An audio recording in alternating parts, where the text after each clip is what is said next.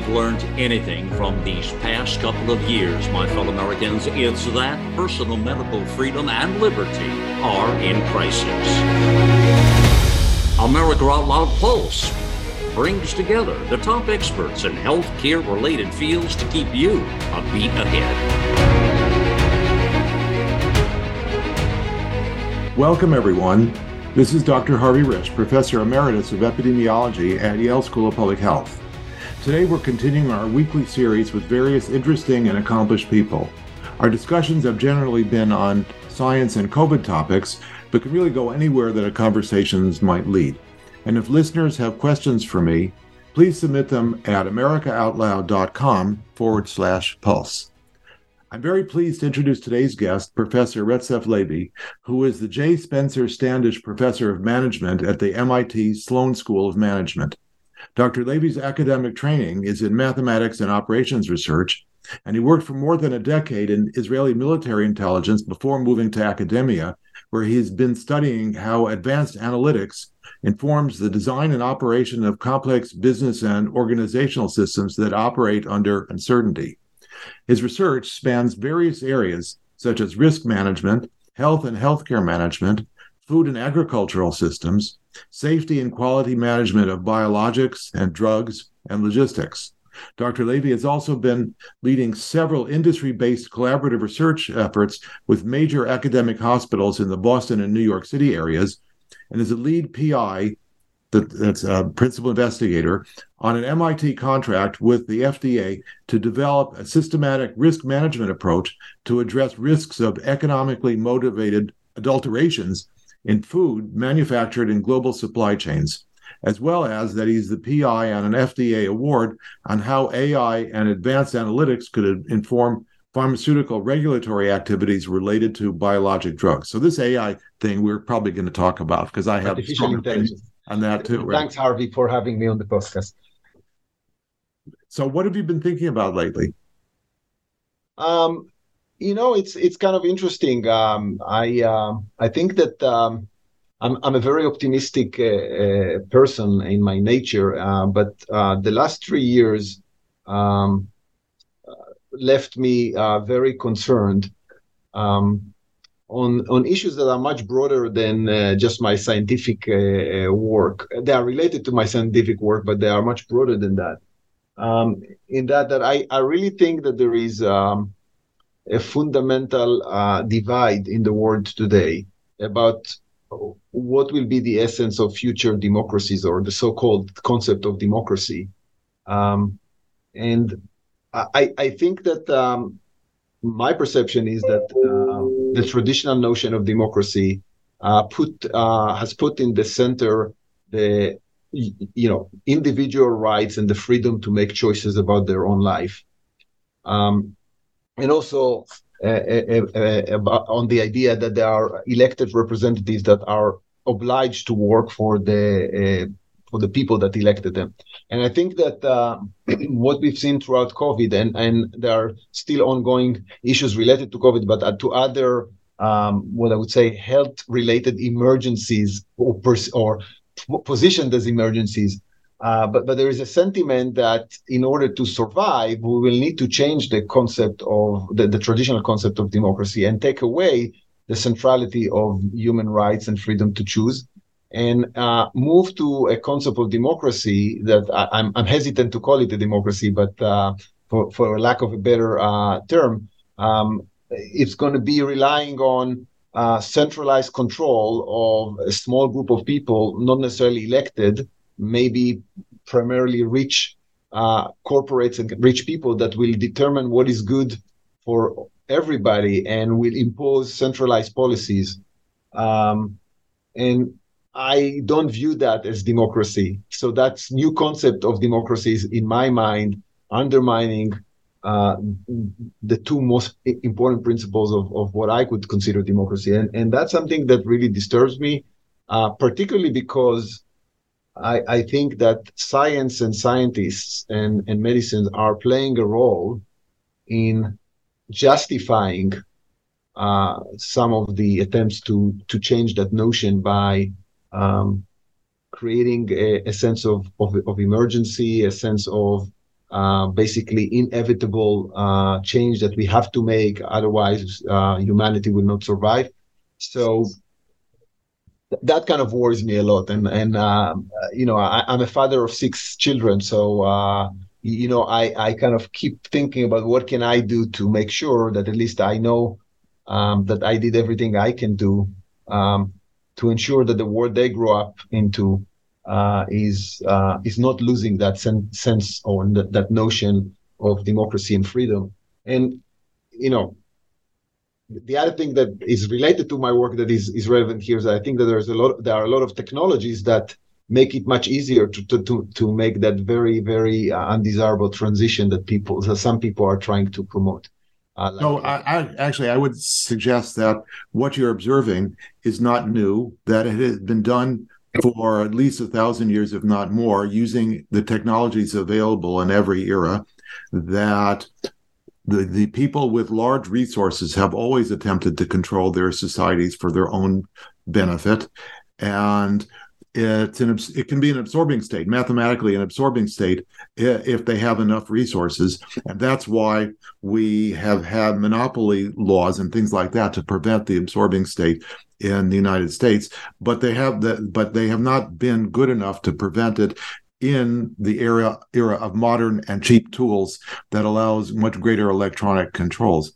I think that this has been a problem that is not, as I said, it's not just now, but it's accelerated and become public. And you, of course, as I have been speaking publicly about it, which is the best that you can do, as you're saying, for your children and the world they're going to inherit, is to be public to the degree that you become one among many of us as a roadblock to the bulldozer of doing this over the society. And the whole thing is a fraud, as you probably know, that there is no medical or public health reason why the society should be curtailing rights, constitutional rights, on the basis of benefit to the society. This is a propaganda piece, and it sticks into people because, number one, they've been manipulated to be afraid,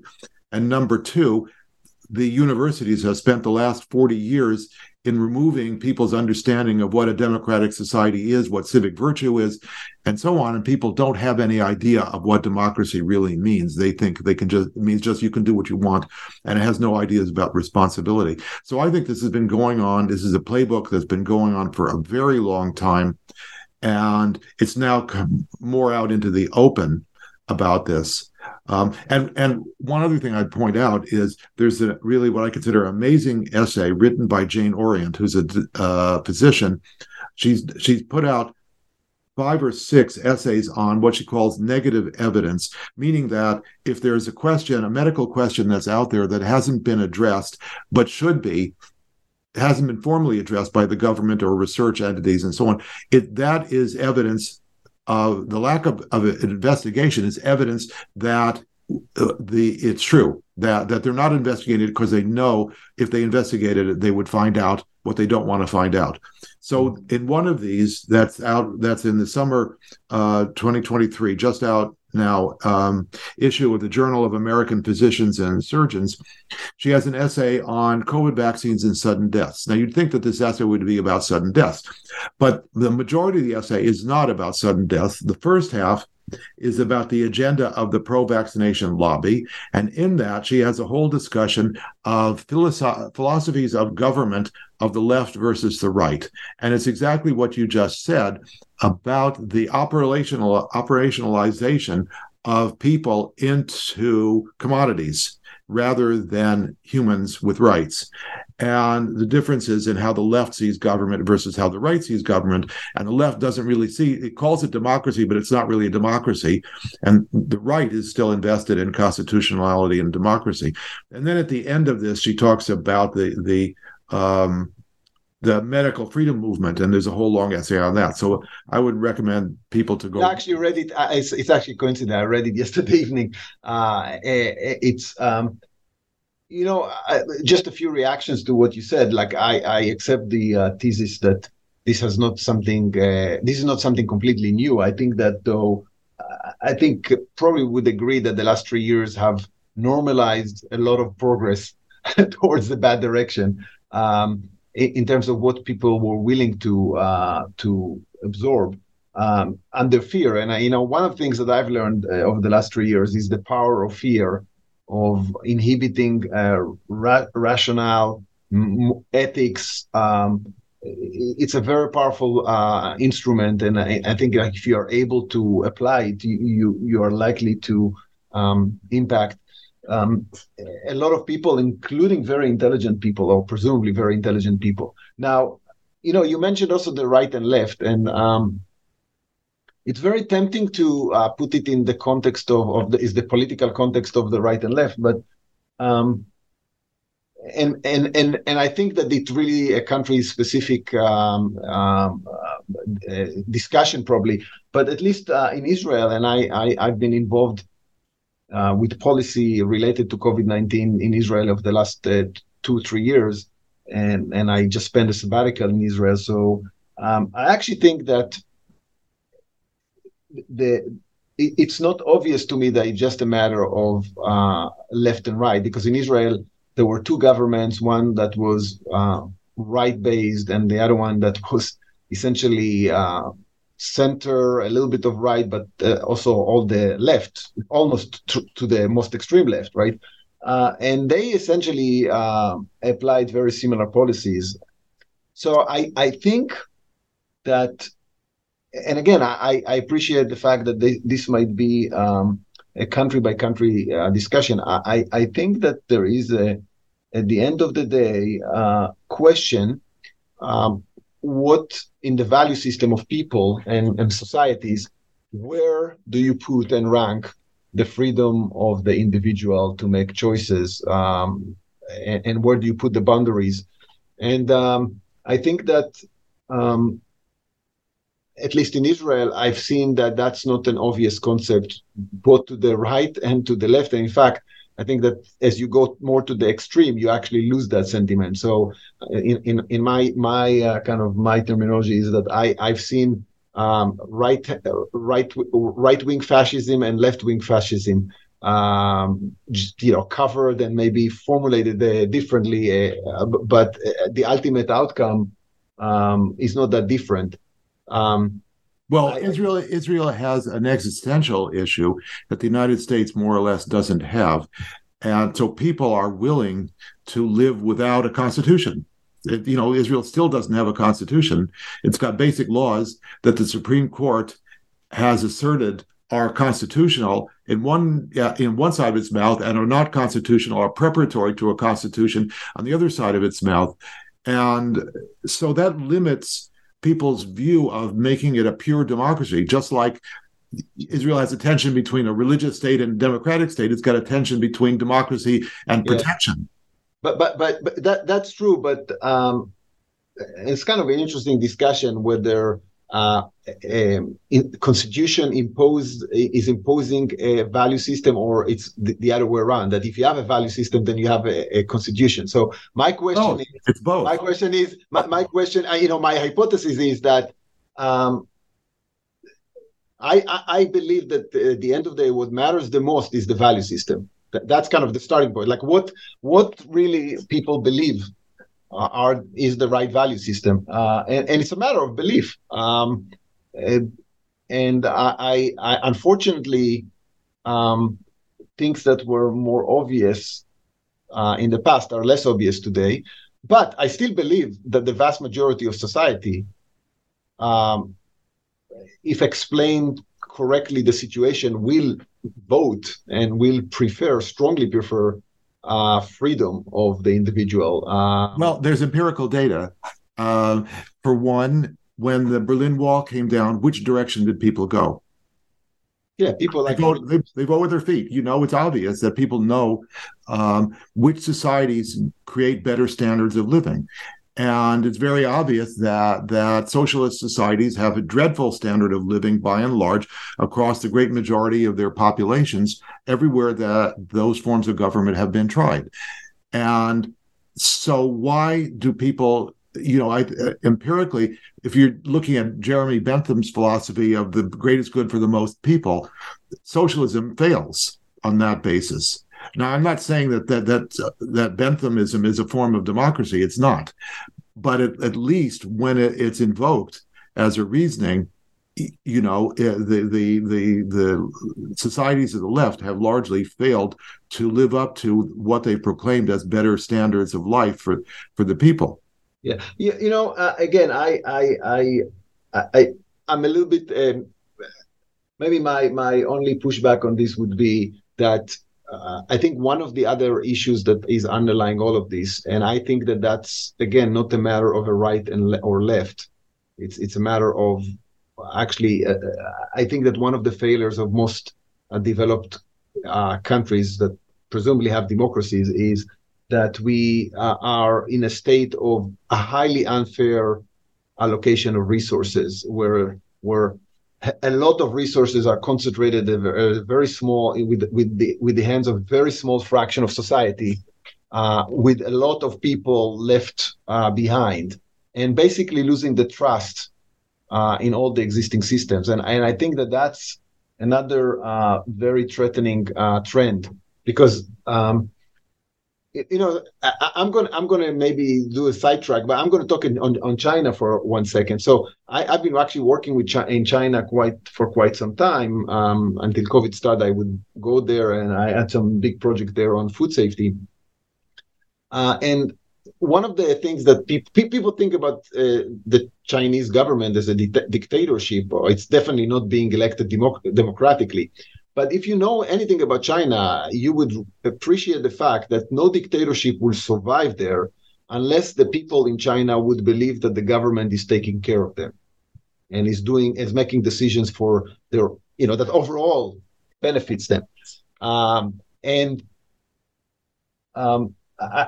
saying that because to some extent, that sentiment that the government and policies are actually being made for the best, or for the well-being, or for the economic growth or quality of life of the vast majority of the population, I don't think that sentiment is there anymore in many countries. And I think that leads to a lot of divide in a lot of parts of society that becomes even more extreme, don't have trust in the system. And again, this is not something that just has to do with right or left, or even with democracies or non-democracy. It's something that I think, again, is being accelerated sometimes by technology. So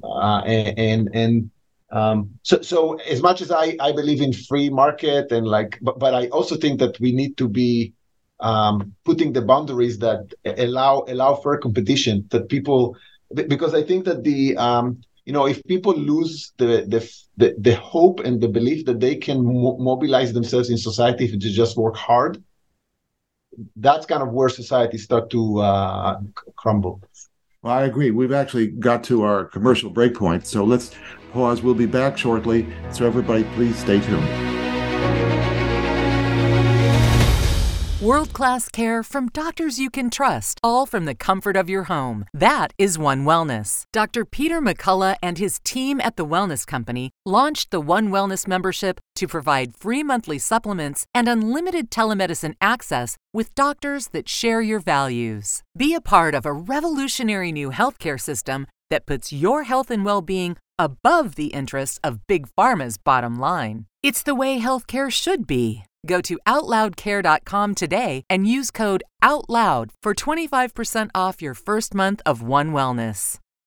Cofix RX Nasal Solution has completed the circle and is now offering throat spray with povidone iodine. That completes the protocol doctors like Peter McCullough recommend.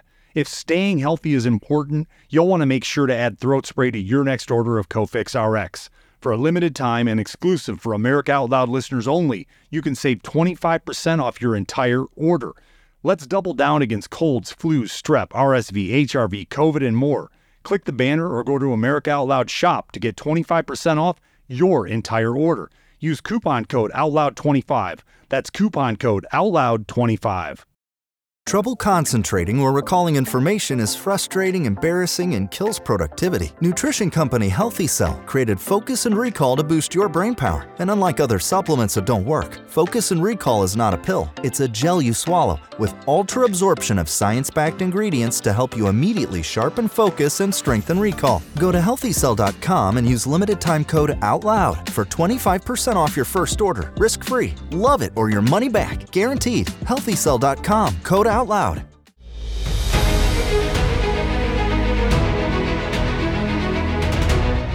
Welcome back. This is Dr. Harvey Risch with Professor Retsef Levi. We were just discussing what I would translate to be the difference between capitalism and crony capitalism. That crony capitalism is a corruption form where it looks like there's free trade, but there isn't, because people behind the scenes with resources are interacting with each other to control their business benefits without regard to the open market. And that's the problem with the United States, at least for the last 100 years, that it hasn't been a pure capitalist system. There's been a lot of crony capitalism going on, and why interlocking directorates and monopoly laws and all this stuff had to be instituted to prevent the locking up, the absorbing state of businesses to control the society, the standard of living, and everything about the society for their own benefits. And I agree with you. The problem, though, is brainwashing people to think they're living in a utopian society when their standard of living is really poor, and that they have no idea that they could be at a higher standard of living, and that for that you have to block all incoming radio, TV, media from other countries doing better, so that people remain ill-informed about their standard of living, and that becomes a controlled totalitarian society. Yeah, I think let me maybe connect that sentiment to what happened in COVID. I think that many of one thing that was striking to me during the periods of lockdowns in COVID, that I would talk with people in my professional circle or social circles, and many of them would have the following reactions, like, what is the big deal with lockdowns? It's fine. I actually like being at home. And this is laptop class. Yeah, but this is the issue. I think that when you have such a divide of resources are not allocated equally, then the people that make the decisions cannot even envision the impact that their decisions may have on people that are not like them. I was trying to, argue with them, say, hey, that's maybe great because you can really work effectively from home. You maybe can bring help to take care of your children. But what about the essential workers that maybe have to work two jobs, and now they don't have schools, and they need to leave their kids in a neighborhood that maybe if you go around the neighborhood, the chances that your kid is going to engage in criminal activities and other very bad activities is pretty high, because the school is perhaps the place that protects, that provides the emotional and the social protection for, or the opportunity of their kids to actually get out of the current poverty, right? So this was not a very easy thing to explain and convey, especially not for people that are scared.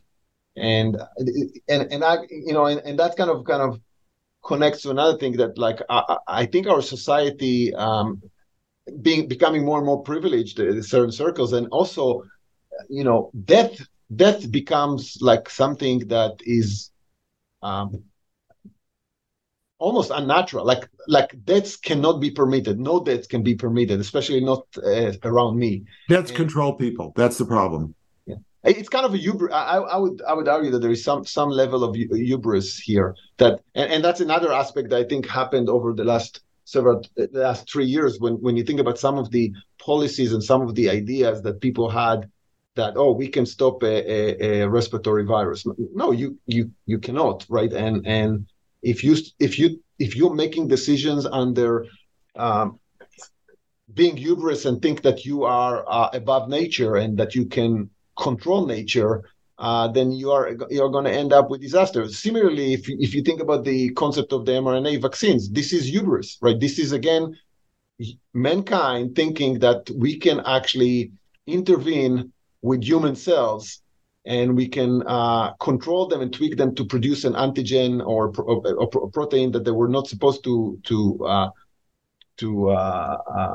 produce, and we're going to rush it because we think we can control it, which it goes against any sensible understanding of the human body, biology. Vaccine development, everything. It's squeezing one end of the balloon and not recognizing that the other end of the balloon is exploding. That's right.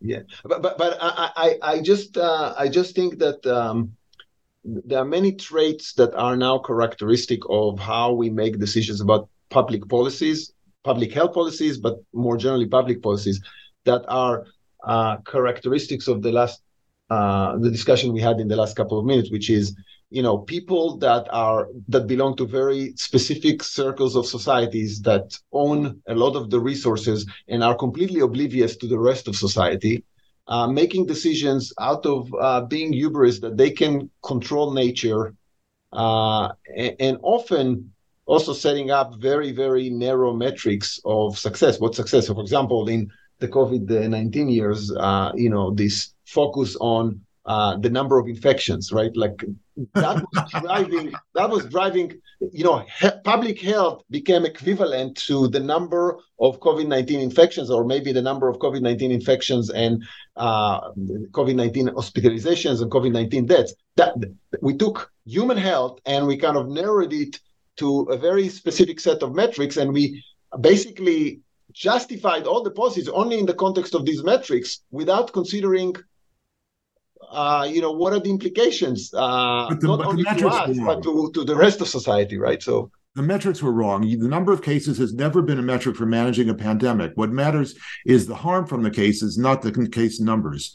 But what matters is overall health outcomes, right? Like always, like all right. I always joke, here's a way to make sure that you're not going to have COVID deaths. And sorry if I'm very provocative, take the people and shoot them in the head. They will not die from COVID. They will die from something else. But that's not a very good approach. We all agree, right? Right. All-cause mortality is the bottom line. All-cause mortality and well-being of people. And you also need to think about it in the long run. But by the way, you see exactly the same thing around climate change. And again, I'm not getting into the debate. It's not the point that I'm trying to make now, is whether people are right. But when I hear that the goals of the policy is to reduce CO2 emission, I'm becoming very worried, because no, that's not the goal. That maybe it's a mean to a goal, but the goal is to make people healthier, better off economically, right? So a policy cannot be described based on a narrow goal. A policy has to be described through the lens of a robust set of metrics that really mean or really capture the right notion of well-being and health of society and individuals. And once you formulate a policy along a metric like that, and me as someone that basically my expertise is to understand decision processes and how you actually build and optimize decision processes, this is already wrong starting point, right? Like you are very likely to make terrible decisions if that's going to be your metric. Right, but these people are hiding their metric. The real metric is a religious philosophical belief that they want to accomplish something that's untenable and unacceptable for the general population, and so they hide it by couching it in something that sounds plausible. What that is, in your opinion, so. Well, of course, but no. What is their hidden set of metrics? That somehow populations are bad, that nature is good. This is what Jane Orient said, that plants are good and animals are heroic, living in synchrony with nature, and man is bad and comes in and destroys nature for bad values. This is a perversion of traditional religious beliefs based on some kind of guilt of some, I can't say exactly why, but it's a philosophical problem that people are just not paying attention to the reality of the world. Yeah, I'm not disputing that maybe some people having that perception, but I'm not sure if okay, if I now look on all the people that promote climate change, and again, I want to be very clear. I'm not talking now about whether this, I'm not trying to dispute that doing research around renewable energies and alternative energy sources is a bad thing. In fact, I think it's a worthwhile scientific work. But the question is it right to formulate both from a scientific perspective, but also more importantly from a public policy perspective, policies that are all formulated around a narrow goal of reducing CO2 emission? My argument would be that regardless if we need or don't need to reduce CO2 emission, by the way, it's always a matter of how, right? Like if you don't tell me how you're going to do that, right, then it's very hard to answer whether we should do it or not. But my point is mostly about the set of metrics that we need to optimize for or manage for, which cannot just be one-dimensional metric that does not have even a clear or direct relationship to well-being and health of humans, of individuals and societies. And I think we had the same thing in COVID-19, where we basically, again, took a very complex set of metrics that capture human health and well-being, and we basically narrowed them down to very narrow metrics. We talked about them, and the result was disaster, generational disaster, if I may say. I'm worried that trying to do that the same in the context of climate change is not going to lead to better outcomes. Well, I agree with you. I think that basically people believe they live in a mind world of simplistic theories. And, confronting them with data and complexity makes it too hard for them to manage policies. And so they want to boil it down. In COVID, we couldn't even boil down a policy that was age specific. And there was a 1,000-fold difference in mortality across the age span. And yet we still couldn't get the people to recognize that this was the salient reasoning of how you're going to formulate policy. I think that's one of the again, it has to do with, but it's easier to do that when you simplify the metric, right? Like if your overall set of metrics capture different aspects of the health, then it's natural to start asking the question. So who is at risk from COVID? Who is at risk from the measures that we consider against COVID? What is the impact of different parts of the population? And then make. By the way, it's not going to make the decisions necessarily easy. You can still have tough trade-offs, and you can still have a debate of what is the right trade-off. But at least it's a meaningful discussion. And my point is, if you don't have the right metric, then the basis for the discussion is completely distorted. So. Well, that's what we lived through. Absolutely, I agree with you. Because of that. I fully agree with you. And unfortunately, I see that now. One of the things that I'm as a scientist, I'm curious about is the quality of decision processes. And because when you make decisions under uncertainty, looking retrospectively and questioning a decision is being if I say overhuchem, if I borrow a Yiddish word, so it's being smart retrospectively. So I think that what matters is the quality of the decision processes. Did you choose the right metrics? Did you bring the right data? Did you consider the right questions and so forth and so forth? And then you can still make mistakes retrospectively, but that's going to be a legitimate mistake. And so maybe just to illustrate the point, let's just talk about the vaccines. And people always ask me, why do you think governments still deny the colossal failure of the mRNA vaccines or all the other vaccines, and including the major side effects that they have? And my explanation to that is the following.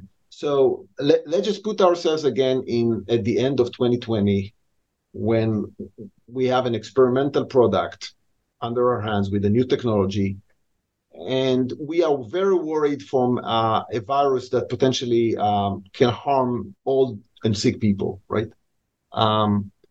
Now, if you would tell me that at that point you made the decision to recommend it to the high-risk population, I think that retrospectively you can even question that decision, but prospectively that would be a legitimate decision.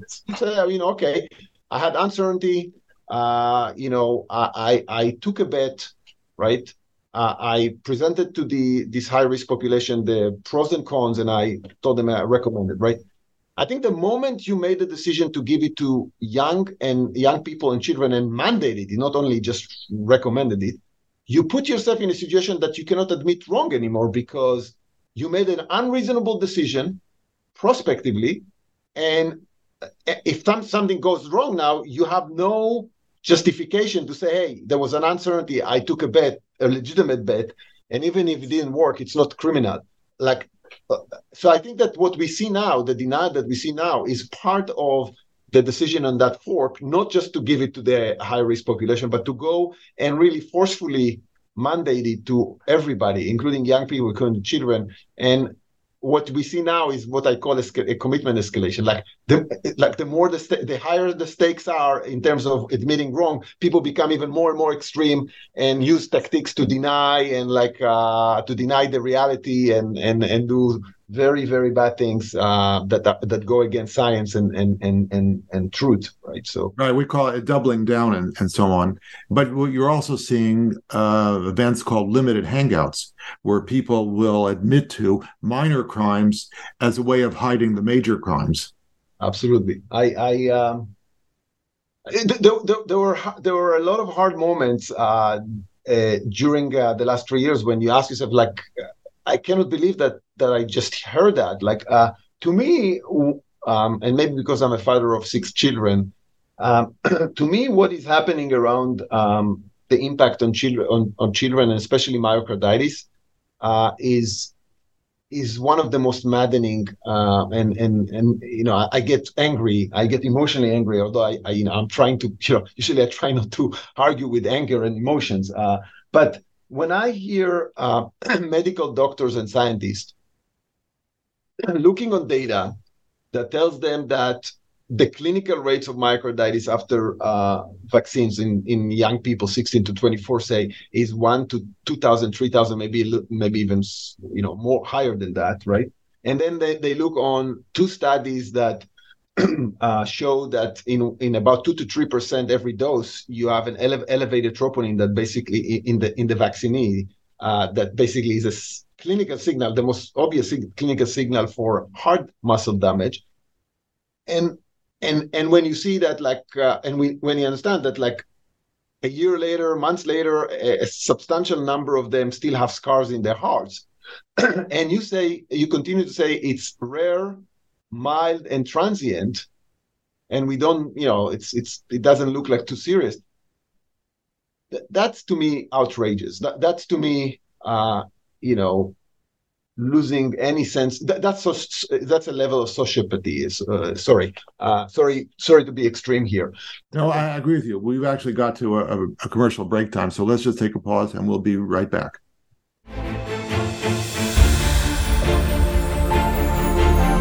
With the rise of independent media, we are now AmericaOutloud.news. Well, the genius of the United States is not found in its executives or legislatures, nor its ambassadors, authors, colleges, or churches, nor even in its newspapers or inventors. The genius of the United States is we the people.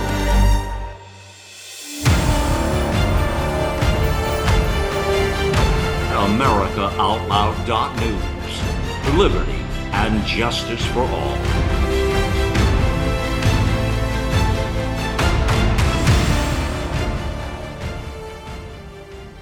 For 25 years, Global Healing has proudly produced the highest quality supplements and cleansing programs that are rooted in nature and backed by science. Get 15% off all of our products using code OUTLOUD. Global Healing, giving you the power to take control of your health naturally.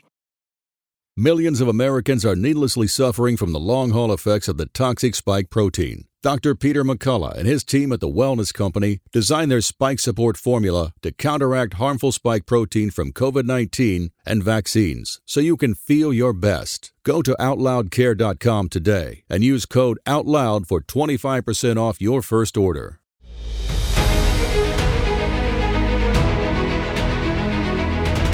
Welcome back. This is Dr. Harvey Risch with Professor Retsef Levi.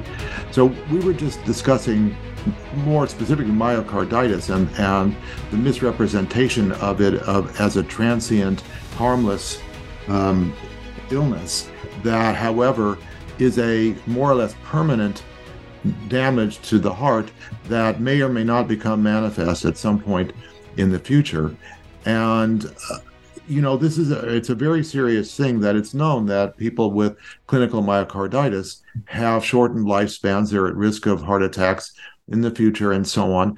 And that it's not just that their cardiac output is more limited because part of their heart muscle doesn't work, but that they can interrupt cardiac beats to the point where a beat doesn't take and then the heart stops beating, and that's immediate cardiac death, sudden death that's caused by these things.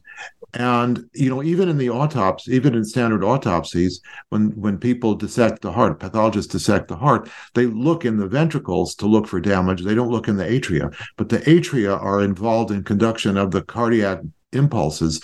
And a scar in the atria is much more likely to lead to an aberrant heart rhythm and ventricular tachycardia and risk of death from that.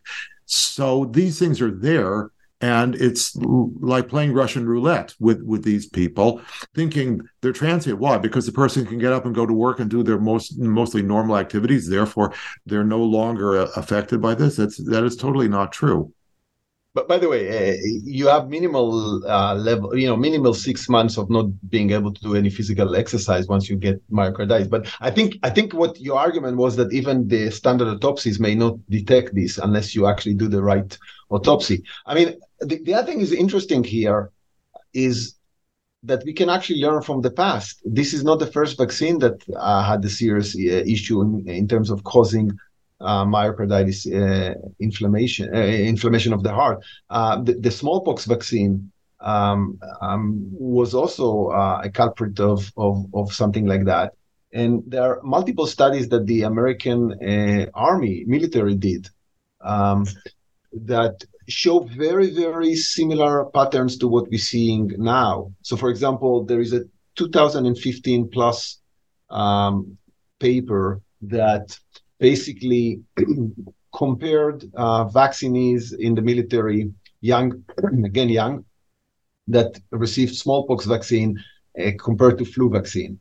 And what they actually showed that, like we see now from the two studies from Thailand and Switzerland, that basically the rates of subclinical or cases where the symptoms are vague and essentially the patient doesn't even know that they were harmed, was between 60 to 100%, 100-fold more than the clinical rates. So if we are applying the same ratio, this is really about 1 to 3% every dose. And mind you that smallpox, you probably got like 1 or 2 doses and that's it. You didn't have boosters on boosters on boosters, right? So as you said, here we are playing. We are running the risk many more times. But then there was a more recent study on the soldiers that were harmed and were diagnosed with myocarditis and about their prolonged trajectory and prognosis of health. And a substantial number of them, I think it was around 13%, did not recover after multiple years. And again, this is kind of striking because so many times during the last 3 years, I've heard, "Oh, you're courageous to be a dissenting voice," and I always replied, "Excuse me, I'm a mainstream voice. I'm a mainstream voice up to 3 years ago. The people that dissented and went to the very extreme and unreasonable policies are what is called currently the main narrative. I actually think that's how I am everything too. that we talked about is not like rocket science, or like we're making a new theory here, or some revolutionary set of arguments. No, I think that this is the sentiment of the mainstream path that we used to have, and we think is the mainstream up to 3 years ago.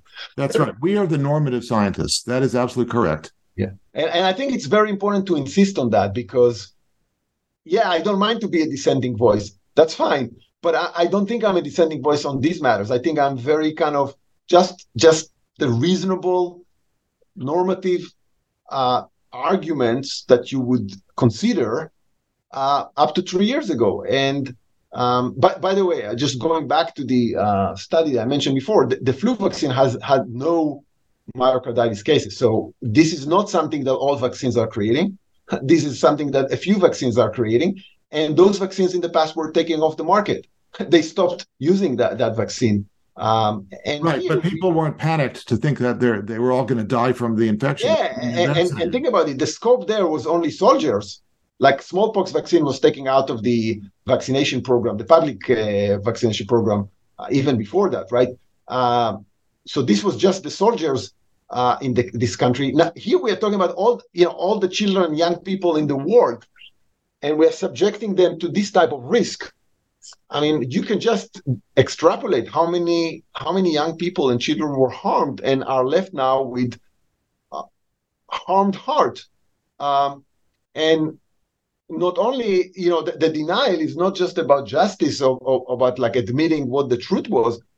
The denial is also preventing us from doing the appropriate surveillance, proactive surveillance, to understand who is harmed and making sure that they are aware of that. Because as you said, like if you just go on with your life, you might end up one day dropping if you are unlucky, right? So we need to think about how we actually develop treatments and help the people that were harmed. But so the problem of the denial is not just about justice.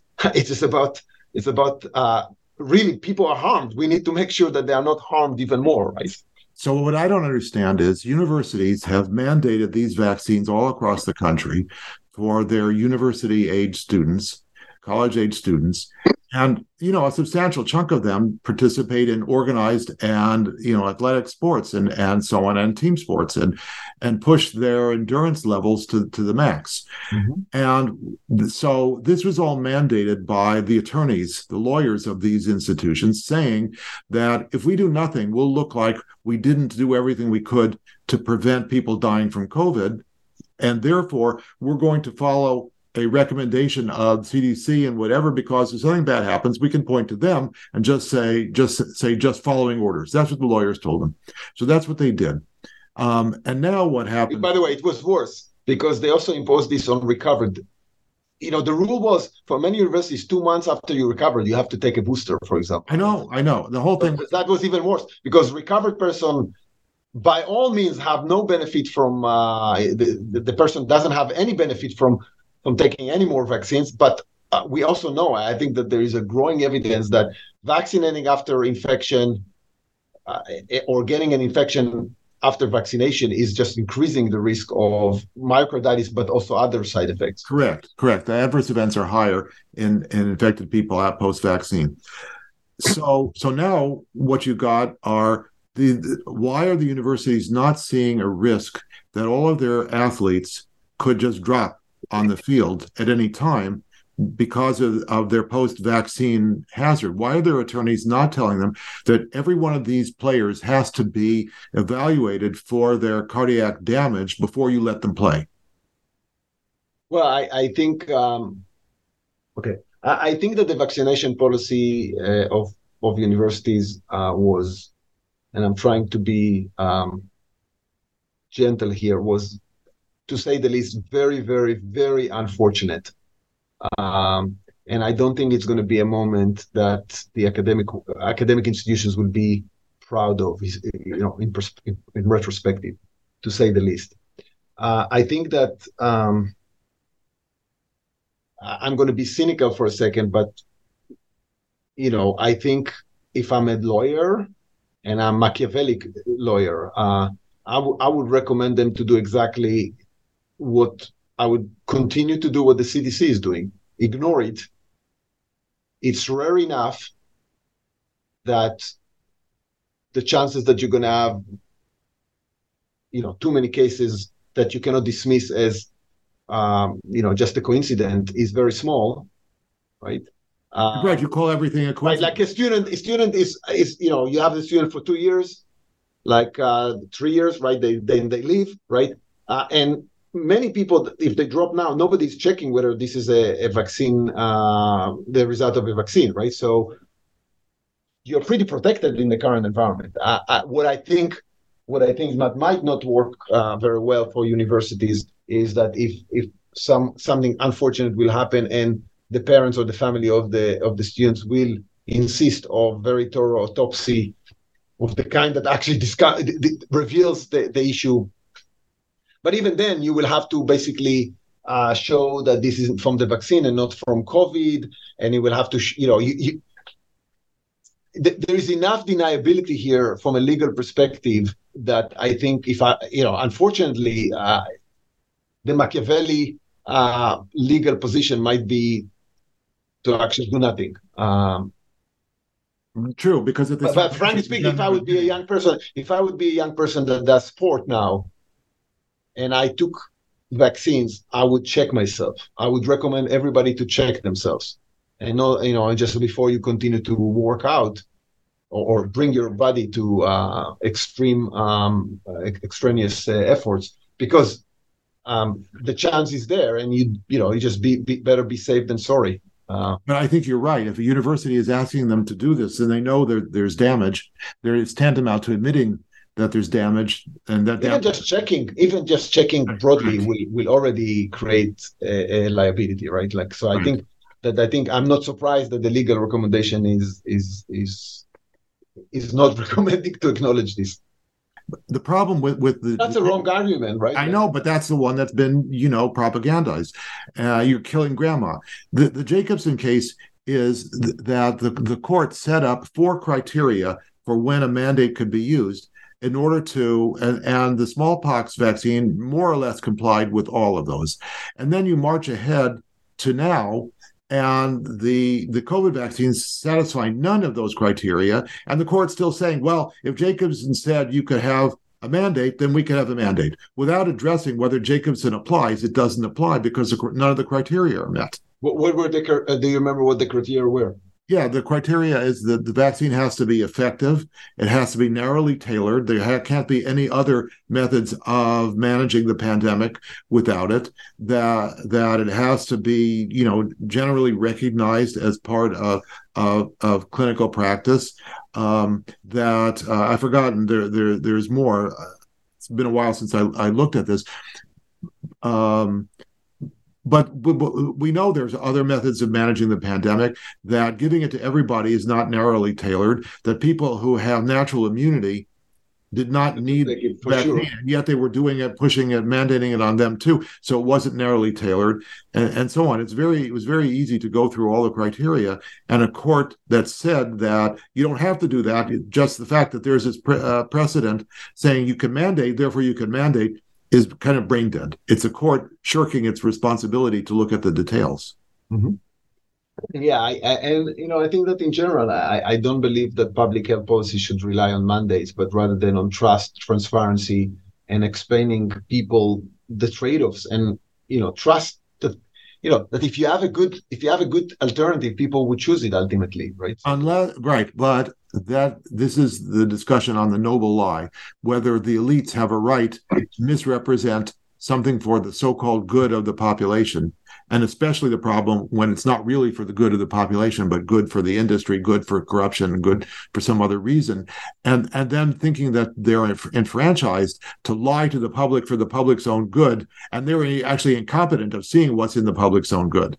Yeah. Well, let me put it this way: there are way fewer Nobel lies than what people think. So it's like correct, because they're not noble. That's right. Yeah, my point is that very few lies can be considered noble, much fewer than what people would actually consider. So right, and right, this is the opposite of transparency and leaving people to make their own decisions based on a full evaluation of the knowledge. But if you're the administrator of this policy, you think that people are stupid, and that's the problem. And I think actually I'm going to go back to Israel. So Israel is a very illustrative example. So I don't know if people know, but in Israel, the adherence to traditional vaccines, in spite of the fact there is no mandate in Israel whatsoever, has been extremely high, upper 90s often, right? Mostly because of a very, very strong community-based healthcare system and trust, and local communities interacting with their local providers and so forth. Now, when the COVID-19 vaccination program started, and Israel was the first to launch it in the world, this trust actually played, I think, plus the fear, played a major role to basically obtain very high adherence as well. Like I think it was close to 90%, and definitely in the high-risk population, high 90s again. Where it started to, but then they did not, that was not enough for them, and you could speculate why, but they forced mandates, the green passports, and essentially prevented unvaccinated people from access to public settings and potentially also fired them. And they also imposed the same concept and extended these mandates to the booster vaccination. So it comes the booster, you suddenly see about 50% of the adult population is being vaccinated. The fourth and the fifth booster, it's keep declining. And the fifth booster is like really fractions. A small fraction of very small fraction. Kids the same, like 16 and above, you get pretty good adherence. 12 to 15 drops, and then like below that there. And now what you see is a major decline for the first time in many decades. That we see decline in the adherence to flu and traditional vaccines. So what this is saying, we're just about out of time, but what this is saying is that Israelis are empirical, that they saw after the 2 or 3 shots that these shots weren't benefiting them or their relatives, the society. And they said, well, why should we do this if we're not seeing benefit? And they also recognize that they are being lied to, right? Like that, and they kind of perceive the mandates as another reinforcement to the fact that they are being lied to, because otherwise you don't need to reinforce. So I think that's to me, it's a great example of how trust and education and transparency are much better and winning strategies especially in the long run, and vice versa. Coercion, control, lying, Nobel lies is a losing strategy in the long run, especially if you are a vaccine advocate. By the way, I think the more vaccine advocate you are, the more you should actually be worried about that. And the other thing that I think you need to be very worried, and I think maybe that's going to be is the fact that we are showing great level of denial and lack of empathy to vaccine injured people, because that's another. If you actually think about the sentiment of vaccination program, is you're gonna go and vaccinate because you're gonna trust us, and if something unfortunate and hopefully rare will happen to you, we're gonna take care of you and compensate you, and right. That has not been the true case, probably in general, but in COVID-19, in the context of COVID-19 more strongly. And I think that's another undermining phenomena that I think is likely to destroy trust in future vaccine programs. I agree with you. I think that's absolutely right. Well, we're actually out of time. We've run over a little bit. So I hope everybody enjoyed our discussion. And again, if you have questions for me, please submit them at americaoutloud.com/pulse. Well, Retsef, thank you very much. This has been a really great discussion. We could go on for another hour, and maybe we should in a few weeks or months. Yeah, I'd no love problem. to do that. Thanks, everybody, for listening, and please come back next week. My pleasure. Thank you, Harvey.